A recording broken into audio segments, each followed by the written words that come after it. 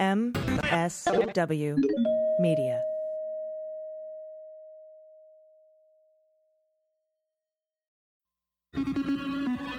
News with swearing. Daily beans, daily beans. Daily beans, daily beans. Hello and welcome to the Daily Beans for Thursday, September 17th, 2020. Today, the Big Ten Conference is bringing back their fall football season. Caputo officially steps down from his role at Health and Human Services. Lieutenant Colonel Vindman refers to Trump as Putin's useful idiot. A pro-Trump youth group hires teenagers to spread disinformation on social media. News at the border from a whistleblower alleging inordinate amounts of hysterectomies goes mainstream. Trump holds a disastrous town hall. And ICE has deported a key witness in a sexual assault investigation at El Paso Detention Center. I'm your host, AG. Hey. I don't know why I just did the NBC chime. Anyway, I'm watching a lot of 30 Rock. That's probably it. Anyway, big show for you today, including our Flip It Blue segment, this time with Kevin McCarthy's Democratic opponent, Kim Mangan. We have an interview with the founder of Control Z, providing young people with the resources and support they need to make a difference, and her name is Shasti Conrad. And of course, we wrap it up with the good news block.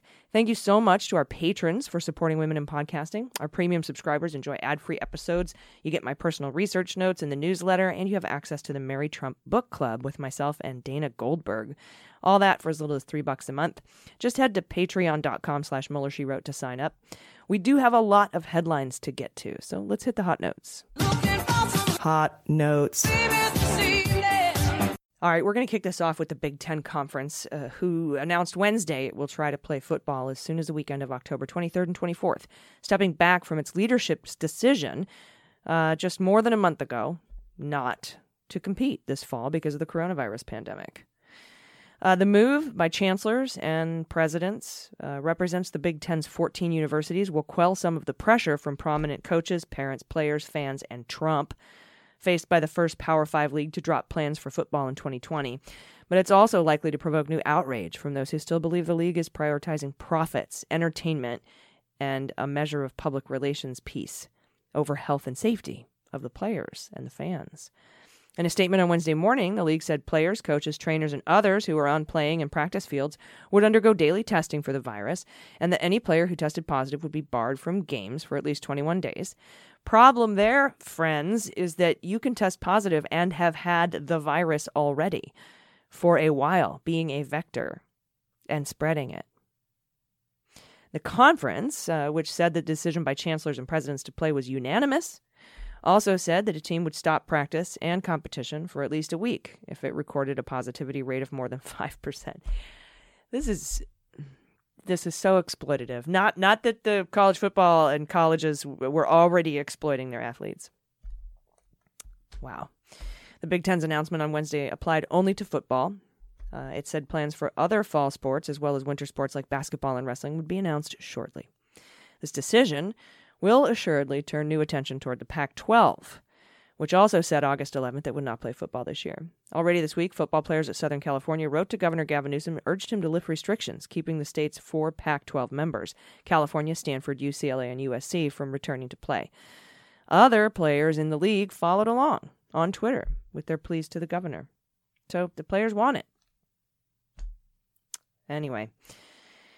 Next story, and you heard it here first yesterday. We've scooped a lot this week. We've been out ahead of a lot of stories, and we were out ahead of the Caputo story. Caputo has quit Health and Human Services. He was communications director. He was also a Kremlin agent when he was working for Russian intelligence. Just was in the Mueller report a whole lot. So, I guess if you have that on your resume, that qualifies you to be the communications director for the Department of Health and Human Services. He also admitted, or it's been said also, that they were, sort of suppressing information coming out from the CDC, which used to be the gold standard for investigations and health news, but not anymore. And, of course, we've just recently heard Dr. Redfield say that masks are more effective than a vaccine. which is interesting because no studies have been done on that. But it was interesting to hear him say that. And, of course, Trump said in a press conference today that Redfield admitted he was wrong. And I don't think that actually happened. Today's press conference was gross. Don't watch it, and I'm not going to talk about it. Sorry I brought it up in the first place. But, yeah, Caputo's out. He says he needs to take a mental health break. Yeah. And, honestly, if he is going through some mental health issues, definitely should step down and have those addressed. But, he did go on Facebook on Sunday and spout off some really, really interesting conspiracy theories. And I am not going to diagnose any mental health issues because I don't do that. And I only have a bachelor's in psychology, but there was a lot of paranoia and a lot of conspiracy theories in what he put out on Facebook. It sounded a little less political than some of the other rants we hear from the likes of like Ron Johnson or Jim Jordan or Matt Gaetz, for example. So I think there may be something to that, and I think it's probably good that he's stepping down to address it. And there's an incredible interview out in The Atlantic right now by Jeffrey Goldberg with Lieutenant Colonel Alexander Vindman. Jeffrey Goldberg, as you'll remember, penned the piece for The Atlantic about Trump calling American war dead and veterans losers and suckers. And I recommend you read this piece too, the Lieutenant Colonel Alexander Vindman interview, when you have a few minutes. Here's an excerpt for you. Quote, Vindman put it this way: with previous Democratic and Republican administrations, there have been left and right guardrails that help define what was acceptable in terms of Russia policy. I thought we were operating within those boundaries. With Democrats, it might have been more engagement. With Republicans, it could have been more hard power. He tells me that he especially admires the policies of Ronald Reagan and George H.W. Bush, but also recognizes that Democratic presidents have credibly contained Soviet and post-Soviet Russian expansionism. Quote, I didn't know precisely what Trump's boundaries would be, but I did think we would be operating within boundaries. Unquote. Vindman came to find there were no such boundaries, he says. Trump's desire to impress Putin and to shape American policy in ways that please Putin has caused many former U.S. intelligence officials and even some officials who have worked directly for him to suspect that he has been compromised by Russia. In his new book, Rage, Bob Woodward writes that Dan Coates, the former director of national intelligence, continued to harbor the secret belief, one that had grown rather than lessened, although unsupported by intelligence proof, that Putin had something on Trump. How else do you explain the president's behavior? Coates could see no other explanation.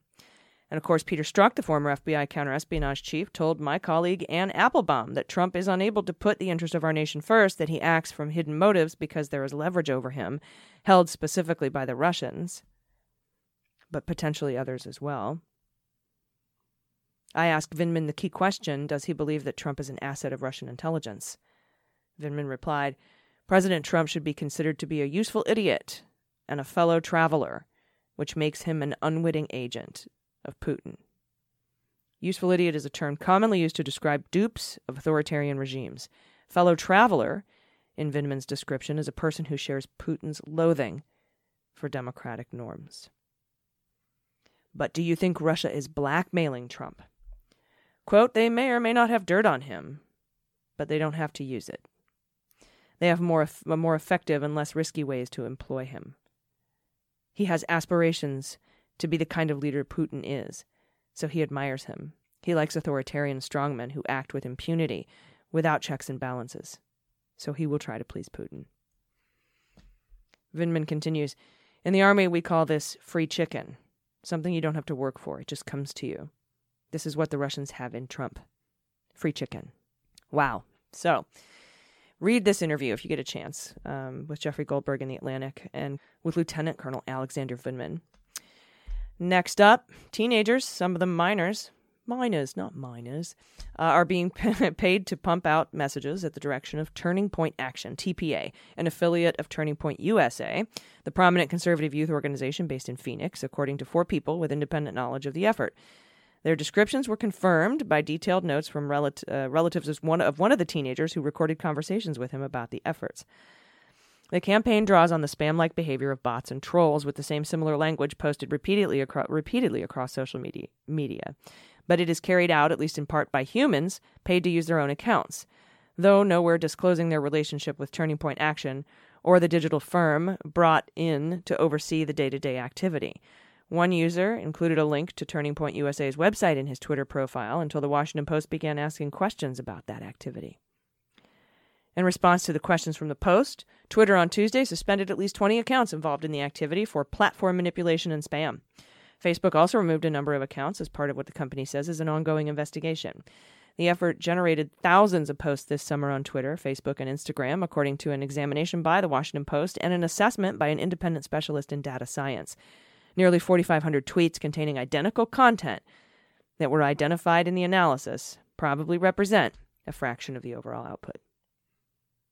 The months-long effort by the tax-exempt nonprofit is among the most ambitious domestic influence campaigns uncovered in this election cycle. That's according to experts tracking the evolution of the deceptive online tactics. Quote, in 2016, there were Macedonian teenagers interfering in the election by running a troll farm and writing salacious articles for money, said Graham Brookie, director of the Atlantic Council's Digital Forensic Research Lab. Quote, in this election, the troll farm is in Phoenix. Turning Point Action, whose 26-year-old leader, Charlie Kirk, delivered the opening speech at this year's RNC, and he issued a statement from the group's field director defending the social media campaign and saying any comparison to a troll farm was a gross mischaracterization. What? Quote, this is sincere political activism conducted by real people who passionately hold beliefs they describe online, not an anonymous troll farm in Russia. Go fuck yourself. He said the operation reflected an attempt by Turning Point Action to maintain its advocacy despite the challenges presented by the coronavirus pandemic, which had curtailed many traditional political events. So you would go knock on doors and tell lies, but now you're just doing it from a troll farm. Because we know 4 years ago, IRA, the Internet Research Agency in Moscow, amplified Turning Point's right-wing memes as part of their sweeping interference aimed at boosting Trump. One report pointed specifically to the use of Turning Point content as evidence of Russia's deep knowledge of American culture, media, and influencers. Charlie Kirk. Ugh. How do we cancel that kid? Anyway, next up, news at the border from a whistleblower alleging inordinate amounts of hysterectomies has gone mainstream. More than a day after we covered this whistleblower complaint, Maddow ran the story, and it's now being picked up by all the majors, including CNN. And I'm glad it's getting the coverage it deserves. We will continue to bring you the latest as we learn about it. I will continue to bring the latest as I learn about it. I won't wait to tell you about it. I think that's just, and honestly, that's just one of the freedoms we have as an independent, quote unquote, media organization that we are. I don't know if I would go that far. There's a podcast. I don't have to clear stories. I don't have to clear hurdles. So, to be fair to everyone else. And Trump has held a disastrous town hall. Oh my gosh.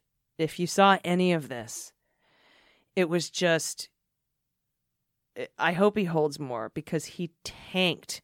And Jason Miller is the guy who set this up, right? And he got shit ratings.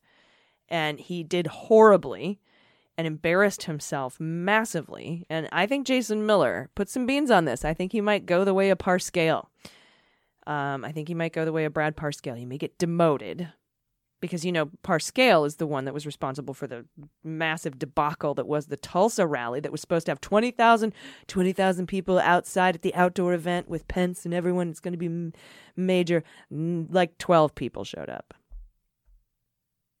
So he couldn't even fill an arena of 10,000. Half of the people that were in there were the news and press. So that's what happened to Brad Parscale. That's why he got demoted. I think that'll happen to Jason Miller because of this town hall event as well. Now I want you to hear a fact checker. I'm not going to play any part of what Trump said. I'm just going to play you what Daniel Dale said. There's just so much lying, Don. I'm going to go quickly here, so literally just stop me whenever you need to. He said again, Democrats won't protect people with pre-existing conditions. That is nonsense. As a voter told him, Democrats created those protections. He insisted he didn't praise China on the virus. He did so repeatedly. We know that. He claimed that nobody knew at the time he was praising China that seniors were especially susceptible to the virus. That was one of the first things we learned out of China and out of Italy and out of the U.S. He claimed that Biden said in March that the pandemic was, quote, totally over-exaggerated. I can find no evidence evidence that Biden ever said that. He said that Winston Churchill was kind of like him playing down stuff because he went on rooftops in London during the Nazi bombing and told people everything's going to be good. Churchill did not speak from the rooftops and did not say everything's going to be good. He warned of suffering and danger. Trump said that he fired James Mattis. Mattis resigned. He said that protesters took over 20% of Seattle. It was a 6-block area, nowhere close to 20%. He took credit again for sending in the National Guard in Minneapolis, saying that this happened after a week and a half of violence there. It was not even close to a week and a half. It was days, and the Democratic governor is the one who activated the Guard. He said he essentially repealed Obamacare by getting rid of the individual mandate. Not even close to true with the Medicaid expansion, pre-existing conditions, protections, other stuff remains. He said the cupboards were empty of ventilators. His administration admits he inherited about 16,000 from Obama. He did his usual false boast about so-called bans on travel from China and Europe. They were not complete bans. He said stocks are owned by, quote, everybody. Just about half of Americans own stocks. He repeated his nonsense about testing causing cases. Testing merely reveals and helps fight cases. He said that Biden has agreed to a Bernie Sanders style socialized healthcare. He fought Sanders on that issue. He has very much not agreed to a Sanders style plan. And Don, this is a preliminary list. I have hours of fact checking tonight to do because there's even more than this. So this was just a fire hose of lying again from the president. And finally, the U.S. government late Monday deported a crucial witness in an ongoing investigation into allegations of sexual assault and harassment at an El Paso, Texas immigrant detention center. We call them concentration camps. The 35-year-old woman had been held in the facility, which is overseen by ICE, for about a year, and told lawyers about a pattern and practice of abuse there, including that guards systematically assaulted her and other detainees in areas that were not visible to security cameras. Several guards forcibly kissed her. One touched her intimate parts, often as she was walking back from the medical unit to her barracks. That's according to her complaint filed with law enforcement agencies. She said one guard said if she behaved, he would help her be released. The Department of Homeland Security's Office of Inspector General launched an investigation into the accusation after ProPublica and the Texas Tribune first reported them last month. At least 2 more women have since come forward with similar allegations of assault. The IG requested ICE not deport the woman, and the FBI interviewed the woman extensively, according to the lawyers. Her attorneys also sent a complaint to the U.S. Attorney's Office for the Western District of Texas and the El Paso County District Attorney's Office, warning of a potential criminal investigation. Those government agencies did not respond to request for comment. Jeanette Harper, a spokeswoman for the FBI's El Paso office, said the agency's policy prevents it from commenting on an open and ongoing investigation. Good. She said the lead agency into the woman's allegations is now the Justice Department's Inspector General, which oversees accusations of civil rights abuses. The office did not immediately return a call seeking comment. Okay, so it went from the FBI to the Department of Justice. Inspector General, who was installed by Trump. Last Friday, lawyers filed a habeas petition in federal court asking the woman be freed on supervised release. They said in an interview the guards and inmates had been making intimidating comments. They wanted her out of there. She gave investigators a tour of the facility. She said everybody knows, and it just made things very difficult for her. Everybody knows she was assaulted. 3 days after her habeas was filed, DHS Inspector General reversed its earlier position and told ICE the agency could deport the woman. And within hours, she was sent back, even though she said she fears persecution from drug cartels. High-ranking cartel members sexually assaulted her and threatened her after she reported the attack to police, according to statements she gave the U.S. government. The government allowed their most powerful witness to be deported. How can we possibly take this investigation seriously now or ever pretend that it ever was from the outset? It's pretty unbelievable. We'll be right back with the Flip It Blue segment. Stay with us. After these messages, we'll be right back. Hey everybody, it's AG. Today's episode of Daily Beans is brought to you by Upstart. As so many of us know, it's easy to get into debt, but hard to get out, especially if your credit score isn't great. But thankfully, there's Upstart.com. It's a revolutionary lending platform that knows you're more than just your credit score, and it offers smart interest rates to help you pay off high-interest credit card debt. Upstart goes beyond the traditional credit score when assessing your worthiness. They actually reward you based on your education and job history in the form of a smarter interest rate. I know so many people struggling right now on unemployment, out of work, and on top of that, in debt. And so many of my friends right now should check out Upstart.com. Upstart believes you're more than just your credit score, and they believe in you as a person. They make it easy to check your rate. Since it's just a soft pull, it won't affect your credit score. The hard pull happens only if you accept your rate. And the best part, Once your loan is approved and accepted, you get your funds the very next business day. Over 400,000 people have used Upstart to pay off credit card debts to meet their financial goals and achieve economic independence. So free yourself from the burden of high-interest credit card debt by consolidating everything into one monthly payment with Upstart. See why Upstart is ranked number one in their category with over 300 businesses on Trustpilot. And hurry to upstart.com/dailybeans to find out how low your Upstart rate is. Checking your rate only takes a few minutes. Again, it's a soft pull, won't hit your credit. That's upstart.com/dailybeans. All right, everybody, it's time to flip it blue. I'm blue, I've indeed, I've died, I've indeed, I've died, I've indeed, I've died, I've indeed, I've died, I've indeed, I've died, I've indeed, I've died, I've indeed, I've died. And joining us today for the Flip It Blue segment is a Democratic candidate in California's 23rd District. She is running against your friend and mine, Kevin McCarthy. Please welcome Kim Mangan. How are you, Kim? I'm doing great. I'm not sure that we would call him a friend, but okay. I was being ironic because my listeners know very well about the campaign contributions that McCarthy took from Fraud Guarantee and the Parnas and Fruman Show and Giuliani. And now Giuliani's partner Derkach has just been slapped with sanctions by this Treasury. Do you know how Russian you have to be to get sanctions put on you by this administration? So we are very excited to talk to you because we are working very hard to unseat McCarthy, and it's not just about why he's so bad, but what your campaign and the Democrats are going to offer voters, right? So could you tell me a little bit about your district and some of the needs that are facing your constituents? Well, let me introduce myself a little bit first. I'm an Air Force veteran. I was an aircraft mechanic, a systems engineer. I was a single working mom. I went to school while earning my degree, and I worked full-time while doing so.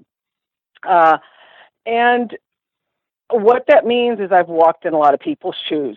And so I understand firsthand what's happening with the people in my district. Before the coronavirus, we had one of the highest unemployment rates. Now it's even higher.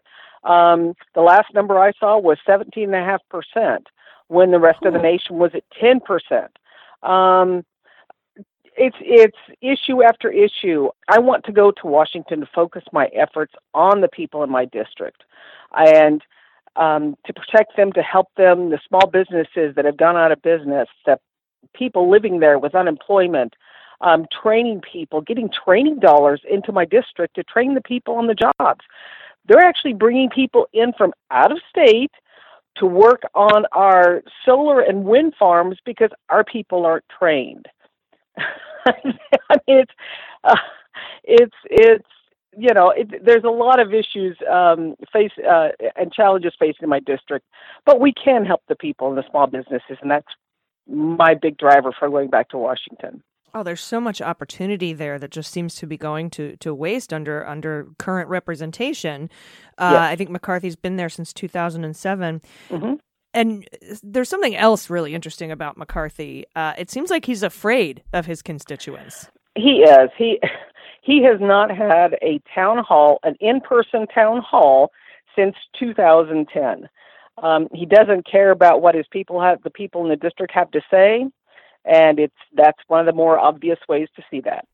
Wow, unbelievable! It is. Where can you tell us a little bit about where your district is located? And you've said there's a lot of solar and wind farms there. You're bringing people in from out of state to work on those, and those jobs I think should be given to the locals. Yeah. And a little bit more about where your district is and how it leans and all that. Well, my district it's a really interesting district. Okay, it starts at the northern tip of Los Angeles County, called the Antelope Valley in Lancaster, goes up through, it's almost 200 miles north to Three Rivers, encompasses all of Sequoia National Forest. It has Ridgecrest on the east side and Taft on the west, Bakersfield in the middle, Mojave Air Park. It's right outside of, it has Lake Isabella and Kernville and Porterville. I mean, it's pretty widespread, but it is an interesting district. That's a big district, and it's just a beautiful part of our state, and Yes. and it's got such a diverse, population there, and I think that what you're offering, because again, I want to emphasize, yeah, McCarthy's bad, but you actually have plans for what to do for that population, and I want to talk to that. Let's speak about some of the things that are part of your platform, for example, and these are all intertwined, right? Healthcare, climate, and jobs, and the economy. They're all intertwined. So, can you maybe address some of those? Yeah, the first thing. Let's face it. I mean, I actually believe in science. Imagine that. Science is real. I know.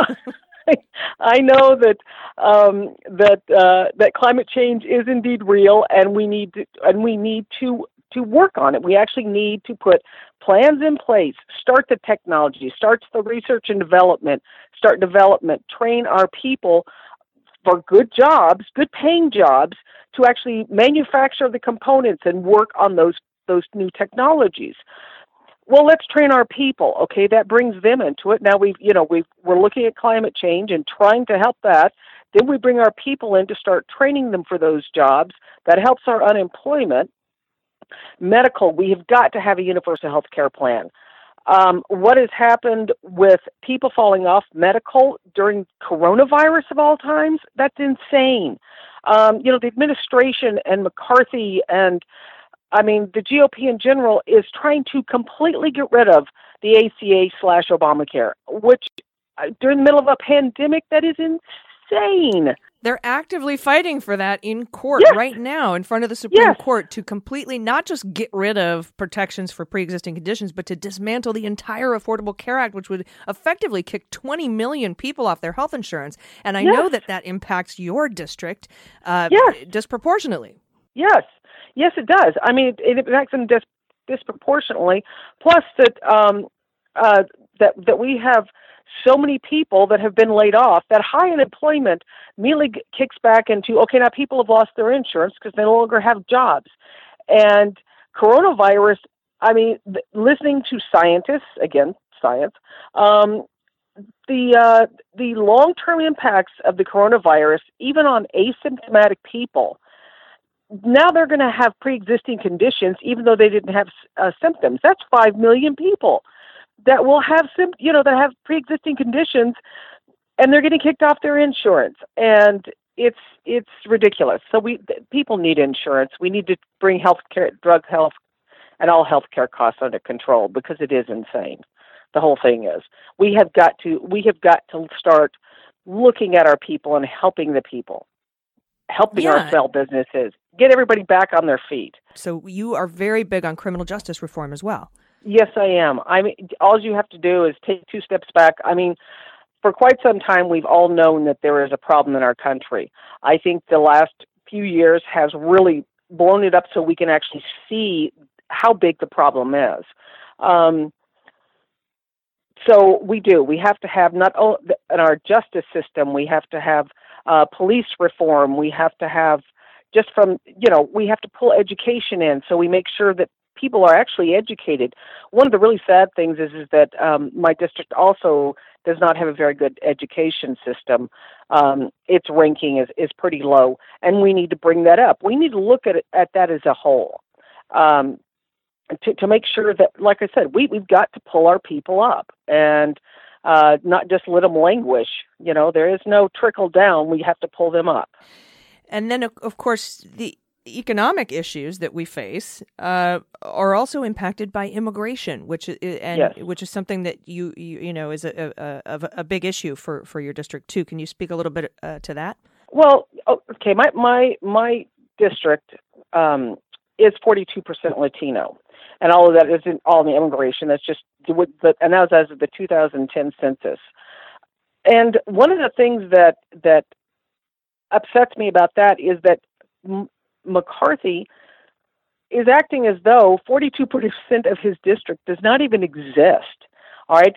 The fact that this administration, McCarthy, support caging children, separating families, causing long-term mental health problems because of it. I mean, what they're doing to children, they're basically torturing the children.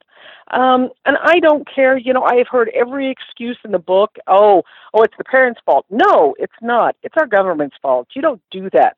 All right, and that anybody that stands there and supports it, to me, anybody that doesn't object to it is supporting it, and that my representative is not screaming about what they're doing to the children is just I cannot understand how he looks at himself in the mirror every day, that he supports that.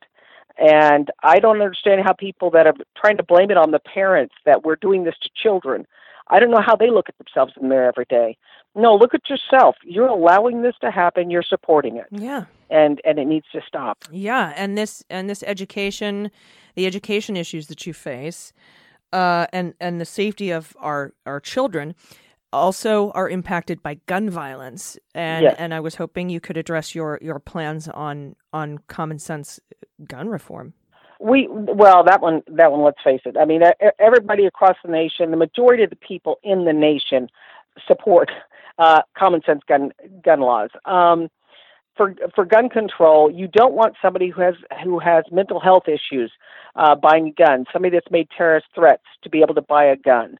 And Somebody on the no-fly list. yes, and somebody that needs 100-round clip. I mean, I support guns as far as if you want to go hunting, go ahead and go hunting. I understand that's, American tradition. And so I'm not saying we should take guns away from everybody, but I am saying if you need a 100-round clip to go hunting with, then you need to come to me with the grocery store. They have a fine selection at the meat counter. Yeah, you suck at guns if you need a semi-automatic rifle to go hunting. You suck at guns and should try a new hobby. Yes. And I concur with you on that. Like, hey, if I can hit it with a bow and arrow, why do you need a 100-round magazine, Chuck? I don't understand. No. But the mental health impact of our children having to run gun drills, that is just so devastating. And the fact that they're trying to gut the Affordable Care Act to take that health care away, that mental health support away, is just devastating. Yes, it is. The CDC was responsible for tracking the gun and the impacts of guns on our society, as well as the deaths and that sort of thing. And this administration took that funding away from them, so we no longer even track it. That our kids are having to do these gun drills and the shooter drills and hiding behind their desks. I mean, that's something that how are they gonna get through society like that when the gun drills and knowing constantly that they could be killed any day? We really need to do something about that, and we need to start holding people responsible when, for example, that 17-year-old that took his parents' gun, because he wasn't registered for it, and went and shot people at the protest. Not only should he be held responsible, but his parents should be held responsible too for letting him go do that and letting him have the gun. So we need to start holding people responsible for their actions. I agree, and accountability is key, and you have it in spades. And anyone, I'm a veteran. Everyone I know who's a veteran understands accountability and honor and integrity, and so we're really, really pulling for you up in the 23rd. And I hope that everyone who's listening can go and contribute and help out in any way that they can in your race, because we really, really need some common sense. And we need more single moms in Congress. That's just my personal opinion, because we get shit done. Well, you do. I have cats, but either way. Well, my daughter is now grown. I'm a grandmother for the first time this year. Congratulations. Thank you, but you're right. I'm used to, single moms know that you have to juggle a lot of stuff, and we're very capable and know how to juggle a lot of stuff. So, and get things done. And there's so many single moms in the country. We need you need representation in Congress that looks like the rest of the country. Yes. My whole stance is 50% of the population is women. Shouldn't we be 50% of the representation? I think 70%, but I'm biased. Can you tell everybody where they can help and contribute and volunteer to get you elected? Yes. If you go to mangonforcongress.com, and that's MANGONE, mangonforcongress.com, on my website, there's you can volunteer, you can contribute, and volunteerism can be phone banks, text messaging, reaching out to your social media, following me on Twitter, follow me on Facebook, and like I said, and then go to mangonforcongress.com. Yeah. What did you say? Get the man gone? Yes, we have a hashtag out there. Get that man gone. I love it. I love it. Kim Mangon, thank you so much. Running against Kevin McCarthy in California's 23rd District. Air Force veteran, single mom. Awesome. Awesome to speak to you today. I really appreciate it. And thank you very much for having me. I have enjoyed it. Awesome. All right, everybody, stick around. We'll be right back after this quick message. Stay with us. Hey, everybody, it's AG with the Daily Beans. I realized long ago our health is the most precious thing we have, and nowadays we're all focused on our well-being. But if you're like me, you'd prefer to avoid going to a doctor's office right now. Thankfully, there's a practical and affordable way to take control of your health and get personalized care from the comfort of your home. It's called SteadyMD. SteadyMD is your personal doctor online. You take a quick quiz and get matched with a licensed primary care physician who understands your lifestyle and your health needs. Then you have a 1-hour appointment with your doctor to start a real relationship. After that, your doctor is available to you anytime by text, phone, or video. And unlike other services, this isn't a random doctor on call. Each SteadyMD doctor has a limited number of patients, so they have time to listen to you and give the attention you deserve. I took the quiz. I got matched according to my individual health needs. SteadyMD can help you get and stay healthy, manage chronic conditions and concerns, reduce stress, lose weight, sleep better, feel better, boost your immunity, and much more, while still in the serenity of your home also, so you could skip the waiting room and the germs, wear your onesie. Prescriptions are sent directly to your home or your local pharmacy, and you get unlimited access to your doctor for only $99 a month. No additional visit fees or co-pays. SteadyMD will even help you understand and get the most out of your health insurance, but insurance is not required. SteadyMD is now accepting members of all ages in all 50 states, so go to steadymd.com/dailybeans to take the free quiz and see which doctor is a perfect fit for you. steadymd.com/dailybeans. There's no risk, no long-term commitment to get started. That's steady, SteadyMD.com/dailybeans. And we thank them for sponsoring the podcast. Hey, everybody. Welcome back. Joining me for the interview today, I'm so excited. This is someone with so much on her plate and so much that she's done that I could spend an hour just with her credits and introduction. But she's worked on 3 presidential campaigns and 1 Senate campaign. She's the COO for Creative Social Impact Agency, and she's working right now on getting the vote out with young voters and Gen Z voters. Everyone, please welcome Shasti Conrad to the show. How are you? I'm doing all right. How are you, Allison? Thanks for having me on. I am so good. I'm great today. I'm like pumped up, fired up, ready to go. And I've been sort of in this mood ever since Biden announced Kamala as his running mate, and I think we've just hit the ground running, and I'm super excited to talk to you today because you are one of the young people that Obama was talking about. When he said, like within a week after Trump was elected, and I won't say duly elected, just elected, Obama went on PodSave and talked about this wave of young people that are going to change the country. And that's what you're working on. Can you tell us a little bit about Gen Z voters? Yes. Yeah, I mean, I think the last couple of years we've been seeing this sort of, outpouring of activism and engagement across all generations. But particularly with Gen Z, which is this sort of, this up and coming generation. For many of Gen Z, this will be their first presidential election that they can vote in. But they're kind of coming of age in, Trump's America. And there's a great article by Politico yesterday about how, Gen Z is full of voters who were born after 9/11 and how that has, sort of shaped their worldview. And, what I started to really see is that Gen Z is a particular sort of young person group. There's always interest in how to get young people active and involved, but Gen Z is really, they are fearless in ways that other generations, I think, haven't always felt like they've been able to kind of let loose at such a young age. But Gen Z really, they're looking at a world in front of them that is worse than what their parents experienced and what the generations before them have experienced. And quite frankly, they're pissed off, and they're not willing to wait for their turn, which is what, millennials and boomers and Gen X, were often told, was that we had to wait our turn. Eventually it would get to us and we'd get to be in these leadership positions. And Gen Z has seen how waiting for that doesn't yield the types of policies that are best for their generation and best for this planet, to be totally honest. And so they come with real passion for change, passion for really pushing the status quo, and not being willing to kind of sit on the sidelines and wait it out.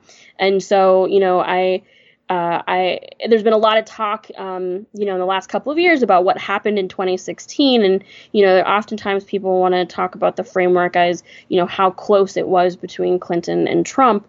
But in actuality, the real voting bloc that determined the election was the 42% of registered voters who didn't vote, who sat it out. And, it's young people made up a huge part of that bloc.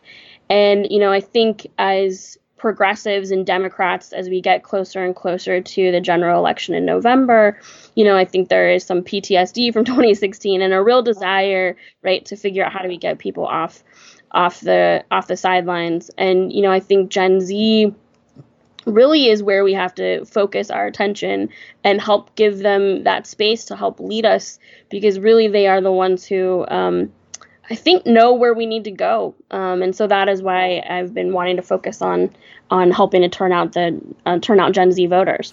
Yeah, and I wanted to ask you about your Get Out the Vote efforts with Gen Z, because and I know, are you millennial? I'm a millennial, yes. Mm-hmm. Yeah, I'm Gen X, and every single generation of young voters we've just not shown up, right? Like Gen X, it was like 14%, millennials like 12 to 18%, depending on the election year. And so what can you do, and what are your, what is your plan here to get the vote out with Gen Z voters? I feel like if you activate and just have these discussions earlier, that it may make a bigger difference. Have you found that? Yes, I think, making sure that these conversations are ongoing and not just about one particular election, but that this is really like a part of what it means to be an active citizen. But I think also with people's attention spans, generally, there's so much going on. It's not too late to be having these conversations and to be activating, younger voters. What I see, though, is that a lot of, the sort of, establishment, Get Out the Vote, voter registration organizations, Rock the Vote, which was a big deal, 20, 30 years ago. I remember. Right. What I started seeing was that, they had these, they're trying to adapt to the environment that we're in, which is everything is online, but they would be throwing these Zoom concerts about getting out the vote, but they do it on a platform that Gen Z isn't going to pay any attention to. And they would have, the people that they would want to activate and give platform to would be, more established sort of big name celebrities. But what I found with Gen Z is that, they've grown up as content creators. They've had social media their entire lives. And so they are most motivated and most sort of driven by what their peers are doing. And they have been able to sort of have the ability to tell their own stories, get their narrative out, say what their thoughts and feelings are at their fingertips for their entire development. And so Gen Z is more activated by themselves, by each other. And so really there's these really, there's so many local activists and influencers that are, if you can find a couple of those key folks that are, they're there's always like 3 at every high school, or 3 at, a couple at every, community college or campus, that everybody in that community is paying attention to. They're watching their like dance videos or their cat videos, or like, and if you can activate those folks, they can really organize their networks better than, the Taylor Swifts of the world, because they're talking to each other all day, every day. And so that's what, we've been really trying to spend some time on, particularly on TikTok, which has become this phenomenon during quarantine and COVID. It's the fastest growing social media platform, I think maybe ever, in terms of the volume in just the last like 6 months. Really, it's just blown up. And that is where, anybody who has teenagers in the house, like, can tell you, right, that TikTok is what is taking up a lot of folks' time. And there's, these great young people that are doing really fantastic videos and telling their stories and getting their opinions out there. And we think that's the best place to really activate and engage young people. Yeah, and it's working too. I mean, I remember when there was a viral TikTok videos to get people to reserve tickets to Trump's Tulsa rally, and nobody showed up. Yep. pretty fantastic. Every teenager knew about it. Yes, but no parents did. Like it was a news story after the fact, but every teenager in America seemed to know about it, and that is where I think. It's an exciting space that hasn't fully been, fully utilized in this space of sort of voter engagement and activation. Yeah, and I'm so happy that these young people that were using TikTok can like realize their potential to impact things on a national and by proxy global scale. And I wanted to ask you this is something that I've always wondered about, because I'm Gen X, right? So how do you square the speed with which political change happens in this country with the younger generations? Because it seems like you said, hey, we're not going to wait our turn. We're not going to do what Gen X and the millennials and the boomers did. But I mean, we do just simply have restrictions on how far and how fast we can go, just based on the way that our government is set up. And I was wondering kind of how you square that with, like, I know a lot of people, particularly progressives, and all the progressives I know are backing Biden, but they would rather see more progressive candidates on these slates. And so I was wondering, and of course, that everything is like baby steps in the way that the Constitution was written. How do you square that with them? Yeah, I think, I think this cycle has really taught Democrats and progressives about that discipline of having to do this together, and that, you have to keep pushing for, the sort of the biggest progressive vision that you can. You have to hold that. That's why, the platform for the DNC like actually does matter, because you want to be able to sort of set forth of like, what is the greatest version of this country and of the, of living in this environment that we can have. But there's also the like organizational work and the political realities and the pragmatism that we have to have to, that these things, they're incremental. It does take time. And I think, one of the things as someone who worked in the Obama administration, I can admit that, we at that time were so taken with everything that was happening at a national level that we didn't spend as much time really investing in down ballot races, in all of the states. We didn't invest a lot in, Democratic Party organizations that were more local. And I think what we're seeing is that, who is at the top, who's in the White House absolutely matters. But what also matters is, who has the majority in your state legislatures. Who's the county prosecutor that is trying, officers that have been involved in shootings, who's on your city council, having young people a part of all of those different levels of government, will help to ensure that, young people who sort of traditionally have brought a more progressive vision, that like it's actually at the table, it's actually a part of decision making. And, particularly in the last 4 years, because, nothing has really been happening at the national level that is all that positive, it's been in states and in cities where you've been able to have any kind of policy innovations. And so, I think that's where I'm seeing young people getting really excited about down ballot races, about, in supporting, primary challengers, right, who to old incumbents who haven't done and haven't represented their districts well or represented young people. There's a lot more energy for that. And that's what I keep trying to encourage people is like, you have to stay a part of the process, because otherwise you leave it to those same folks who they're there to try to drive you out and to make this seem like it's complicated and that it's not worth your attention. That's done on purpose to maintain the status quo. So yeah.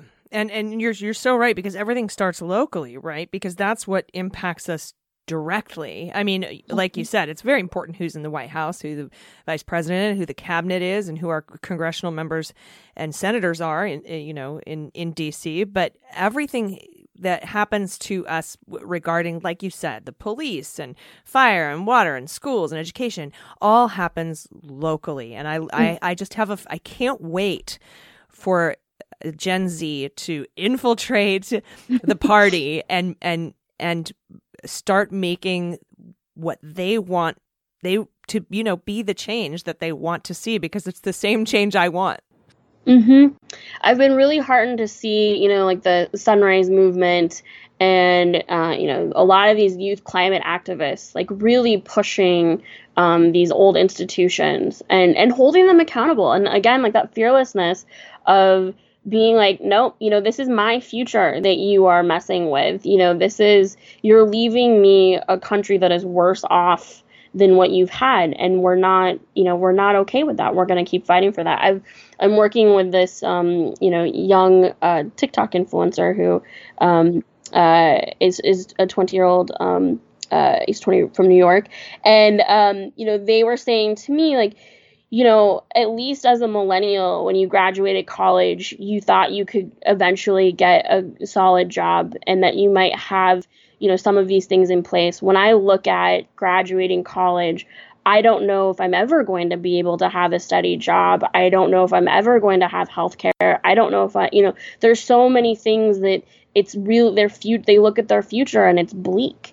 And, this is their chance to really fight for that. Hayden also taught me that the right has been doing, the conservatives have been doing all of this organizing online to reach young people and really pushing sort of a white supremacist, white nationalist ideology. They go into Twitch and they go onto like Fortnite and they really activate and sort of push that sort of really gross rhetoric. And we as progressives and Democrats, we're slow on that. We keep trying to push them towards, just like doing what we've always done, which is like you make phone calls, you knock on doors, you do all of that. But then they end up talking to people that are outside of their age group. And, what we're trying to say is like we have to go where young people are and help. We have to also fight back against a lot of this really hard right conservative ideology that's infiltrating online. Yeah, because they do get to them young and, convince them that there's a place for them where they belong. And it's dangerous. You're so right. And I know that you're working on some projects right now. Can you tell us about that and how people can help? Yes. So we've launched this organization called Control Z, which is a play on the undo. So undoing, the last 4 years and undoing all of the bad and creating the future. And you can find out more about that on my website, which is just shasticonrad.com, shasticonrad.com. And I've also got a couple of other projects I'm really proud of. I'm out here in Washington State, and we have 9 Black women that are running for the Washington State legislature. And if all of them win, it'll triple the number of Black people in the Washington State legislature, and it'll be the first time since 2010 that we'll have a Black state senator. And so, and that group is called the Opportunity PAC, and we're really proud of that work that we're doing as well. Well, awesome. Thank you so much. And I really, really can't say how much I appreciate you providing young people with the resources and support they need to make a difference. I really appreciate it. Shasti, Conrad, thanks for joining me today. Thank you so much. Hey everybody, it's AG, and this portion of Daily Beans is brought to you by Sunbasket. So many of us are trying to eat healthy and safely, and I found the perfect service is Sunbasket. So you want to eat tasty and nutritious meals while avoiding crowded grocery stores. This is perfect. Sunbasket delivers seriously delicious, healthy meals straight to your door. Sunbasket has amazing recipes from all kinds of dietary preferences, including mine, which is paleo, but they also have gluten-free, Mediterranean, vegetarian, a whole bunch more. And they make it easy and incredibly convenient. Everything is pre-portioned, ready to prep and cook. You can enjoy a full dinner of organic produce and clean ingredients in as little as 15 minutes. Each week, Sunbasket offers a wide range of recipes, so you can try stuff like Greek beef skewers with arugula grape salad, buttered chicken with basmati rice, or vegetarian warm bean and summer squash salad with pearl couscous. That one is delicious. You can order from any recipes across their menu, skip a week, double up, snooze. I snoozed for a week when we went on our little vacation and then just started it right back up. Super easy, very convenient.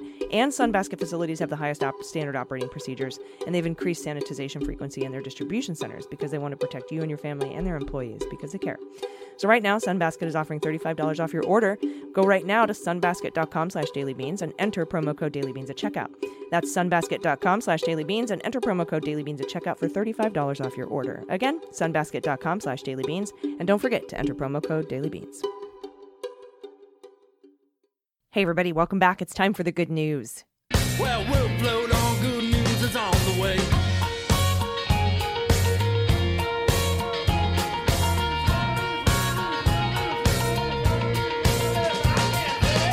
All right, we have so many good news submissions today, and we have a correction. We're going to start throwing corrections into the mix.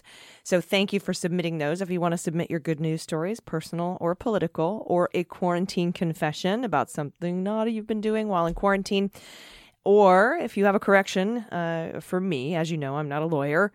I am a doctor, but not the MD kind, so I do make errors, and I'm also a person. And so if you have a correction, you can go to, or any submission that you want to make, go to dailybeanspod.com, and you click contact, and there'll be a little drop-down menu, and you can pick confession or correction or good news story, or just say hi. Give us feedback on the show. Let us know how we're doing. We love to hear from you, and we're very interactive and very responsive, as you may have noticed. So, without further ado, we have our first good news story. Nope. We're going to start with a correction. That would be the first correction, is that I thought it was a good news story. So correct that. And now this correction from Chris. And of course, when you submit your corrections, the form has you say something nice and then put your feedback and then close with something nice. So the compliment sandwich here is from Chris. You guys are awesome, even when you don't get it right on the first take. In the episode Gerrymandered AF in Texas, you said that methamphetamine and cannabis are Schedule I drugs. Cannabis is a federal Schedule I. Methamphetamine is a Schedule II drug. The difference between the schedules is part about medically accepted usages. Methamphetamine can be given for conditions such as narcolepsy or ADHD as a prescription called Dasoxin. I'm a forensic chemist. Drug schedules are my life. And finally, Chris says, it's great that you're able to report the news, still manage to give us all the much needed laughs. Keep up the good work. Thank you, Chris. I think that was the person I was interviewing that said methamphetamine was Schedule I. But I take your correction. I take full responsibility and accountability for everything that happens on the podcast. So thank you very much for that correction, and I really do appreciate it. Next up from E.G., this is a good news story, pronoun she, her. Last time I wrote, I was sending 120 letters through Vote Forward on my petroleum company employer's dime. Well, I've also volunteered to be a poll worker. I have poll worker training tomorrow, and I'm sending texts for Democrats across the country. I went to tell my boss about poll worker training. My Trump-loving boss asked if I was going to steal ballots. He has a framed photo of Trump in his office, not even a pic of his family, just Trump. I told him that I was saving some old person's life. He then went on to say that mail-in voting was plagued by fraud. I asked him when the last prosecution for mail-in voter fraud was, and he didn't know. I told him it was a Republican, and that's been the only prosecution in a while. Alaska and Colorado have done mail-in voting for 10 years, and everything's been fine. My boss stammered and couldn't think of anything to say back, so he told me I watch too much CNN. I told him I actually never watch CNN, but I do fact-check things myself and don't just listen to what people tell me to believe. He just shook his head at me. As I walked out, he said, it's the same as drinking the Kool-Aid. So I'm sending letters, texting, being a poll worker, hopefully making an impression on the new employee and getting zingers in on my boss. This is a pretty damn good week. You have encouraged me to become more politically active and take the future of our country seriously. Oklahoma is super gerrymandered, and young voters are taught their votes don't count. I was one of them, but I know better now. I will do everything I can to spread the word. Thank you so much, EG. That's so great. Those are good zingers, by the way, to your boss. Thanks for everything. I love you all like family. Here are pet pics, too. Here's my cat, Muff. And here's a orange tabby being a clown. I love it. We will send this photo out in the newsletter. If you send us good news stories, quarantine confessions, or corrections, and you attach photos or anything like that, we share those in the newsletter. So everyone can, at least our patrons can see what we're talking about. Next up, good news from Kylie, pronoun she, her. My husband has grudgingly supported my interest in activism and politics since Trump was elected. I've noticed this, Kylie. It's that people who aren't into politics really get exasperated by people who are, especially at the level that we are, like listeners of this show and you know, the groups that we hang out and associate with. But anyway, Kylie continues, although he votes, her husband, he keeps up with the news. He hates Trump with the best of us. He is not the kind of person to visibly get involved or attend meetings. However, yesterday he came home from work and said that we have room for another yard sign for local candidates in our front yard. I was so surprised. The past couple of years, since I was elected as precinct committee person for our area, congratulations, he has asked that I limit our yard signs to just 2 or 3, even when I was running for office and trying to support my fellow ballot mates. This is especially surprising because our yard already has 6 local candidate signs and 1 more urging our neighbors to vote early. Our local Democratic Party does a drive-through sign pickup every Wednesday, so today I'm going to pick up 2 more. Local elections matter. And then there's a photo of all the signs in front of her yard. Let's see. At MicECT. At MICEC Tattooer said the hottest thing when he comes home from work today. We still have room for another yard sign. Nice. That's so awesome. That's I think that's Instagram, by the way. Anyway, next up from Patty. She, her, but I'll answer to anything civil. In the last 24 hours, the air quality in San Francisco Bay has improved dramatically. We can breathe. Last night, the PM 2.5 in the air where I live was 200 micrograms per cubic meter, and tonight it's 20. Our peak was last Wednesday around 320. Here's hoping our friends go to the north get a similar break soon, and some rain to put out those fires.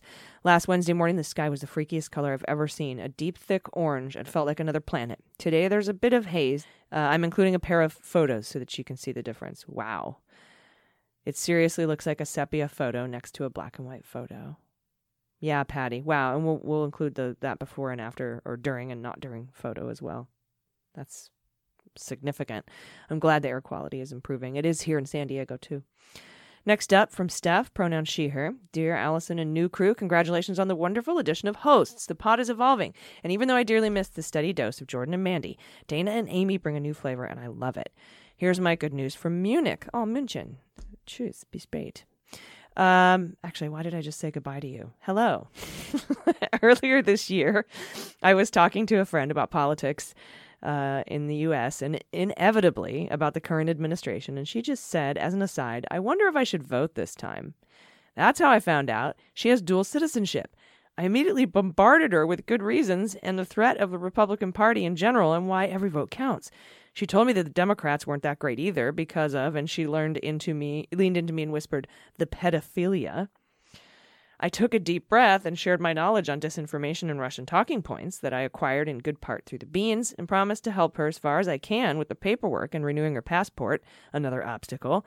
Thanks to this community, I found useful links and did what I could to convince her how much she's in Florida, how much her Florida vote matters. Long story short, after months of persuasion, she just wrote a message that she requested her absentee ballot. Yes, it is hard to express how happy I am to have contributed a little to a better future for my far, far away place. Let's hope that the Postal Service isn't totally broken and she can cast her vote in time and once. Thank you for being an inspiration. And she included a screenshot of the text message. And it's in German. I love it. That's wonderful. Next up, from Melissa, pronoun she, her. I did it. I finally texted for Joe Biden. After making my husband sign up to do phone banking for both the 2018 midterms and now this year, I have finally joined the volunteer campaign too. I love how you made your husband do it.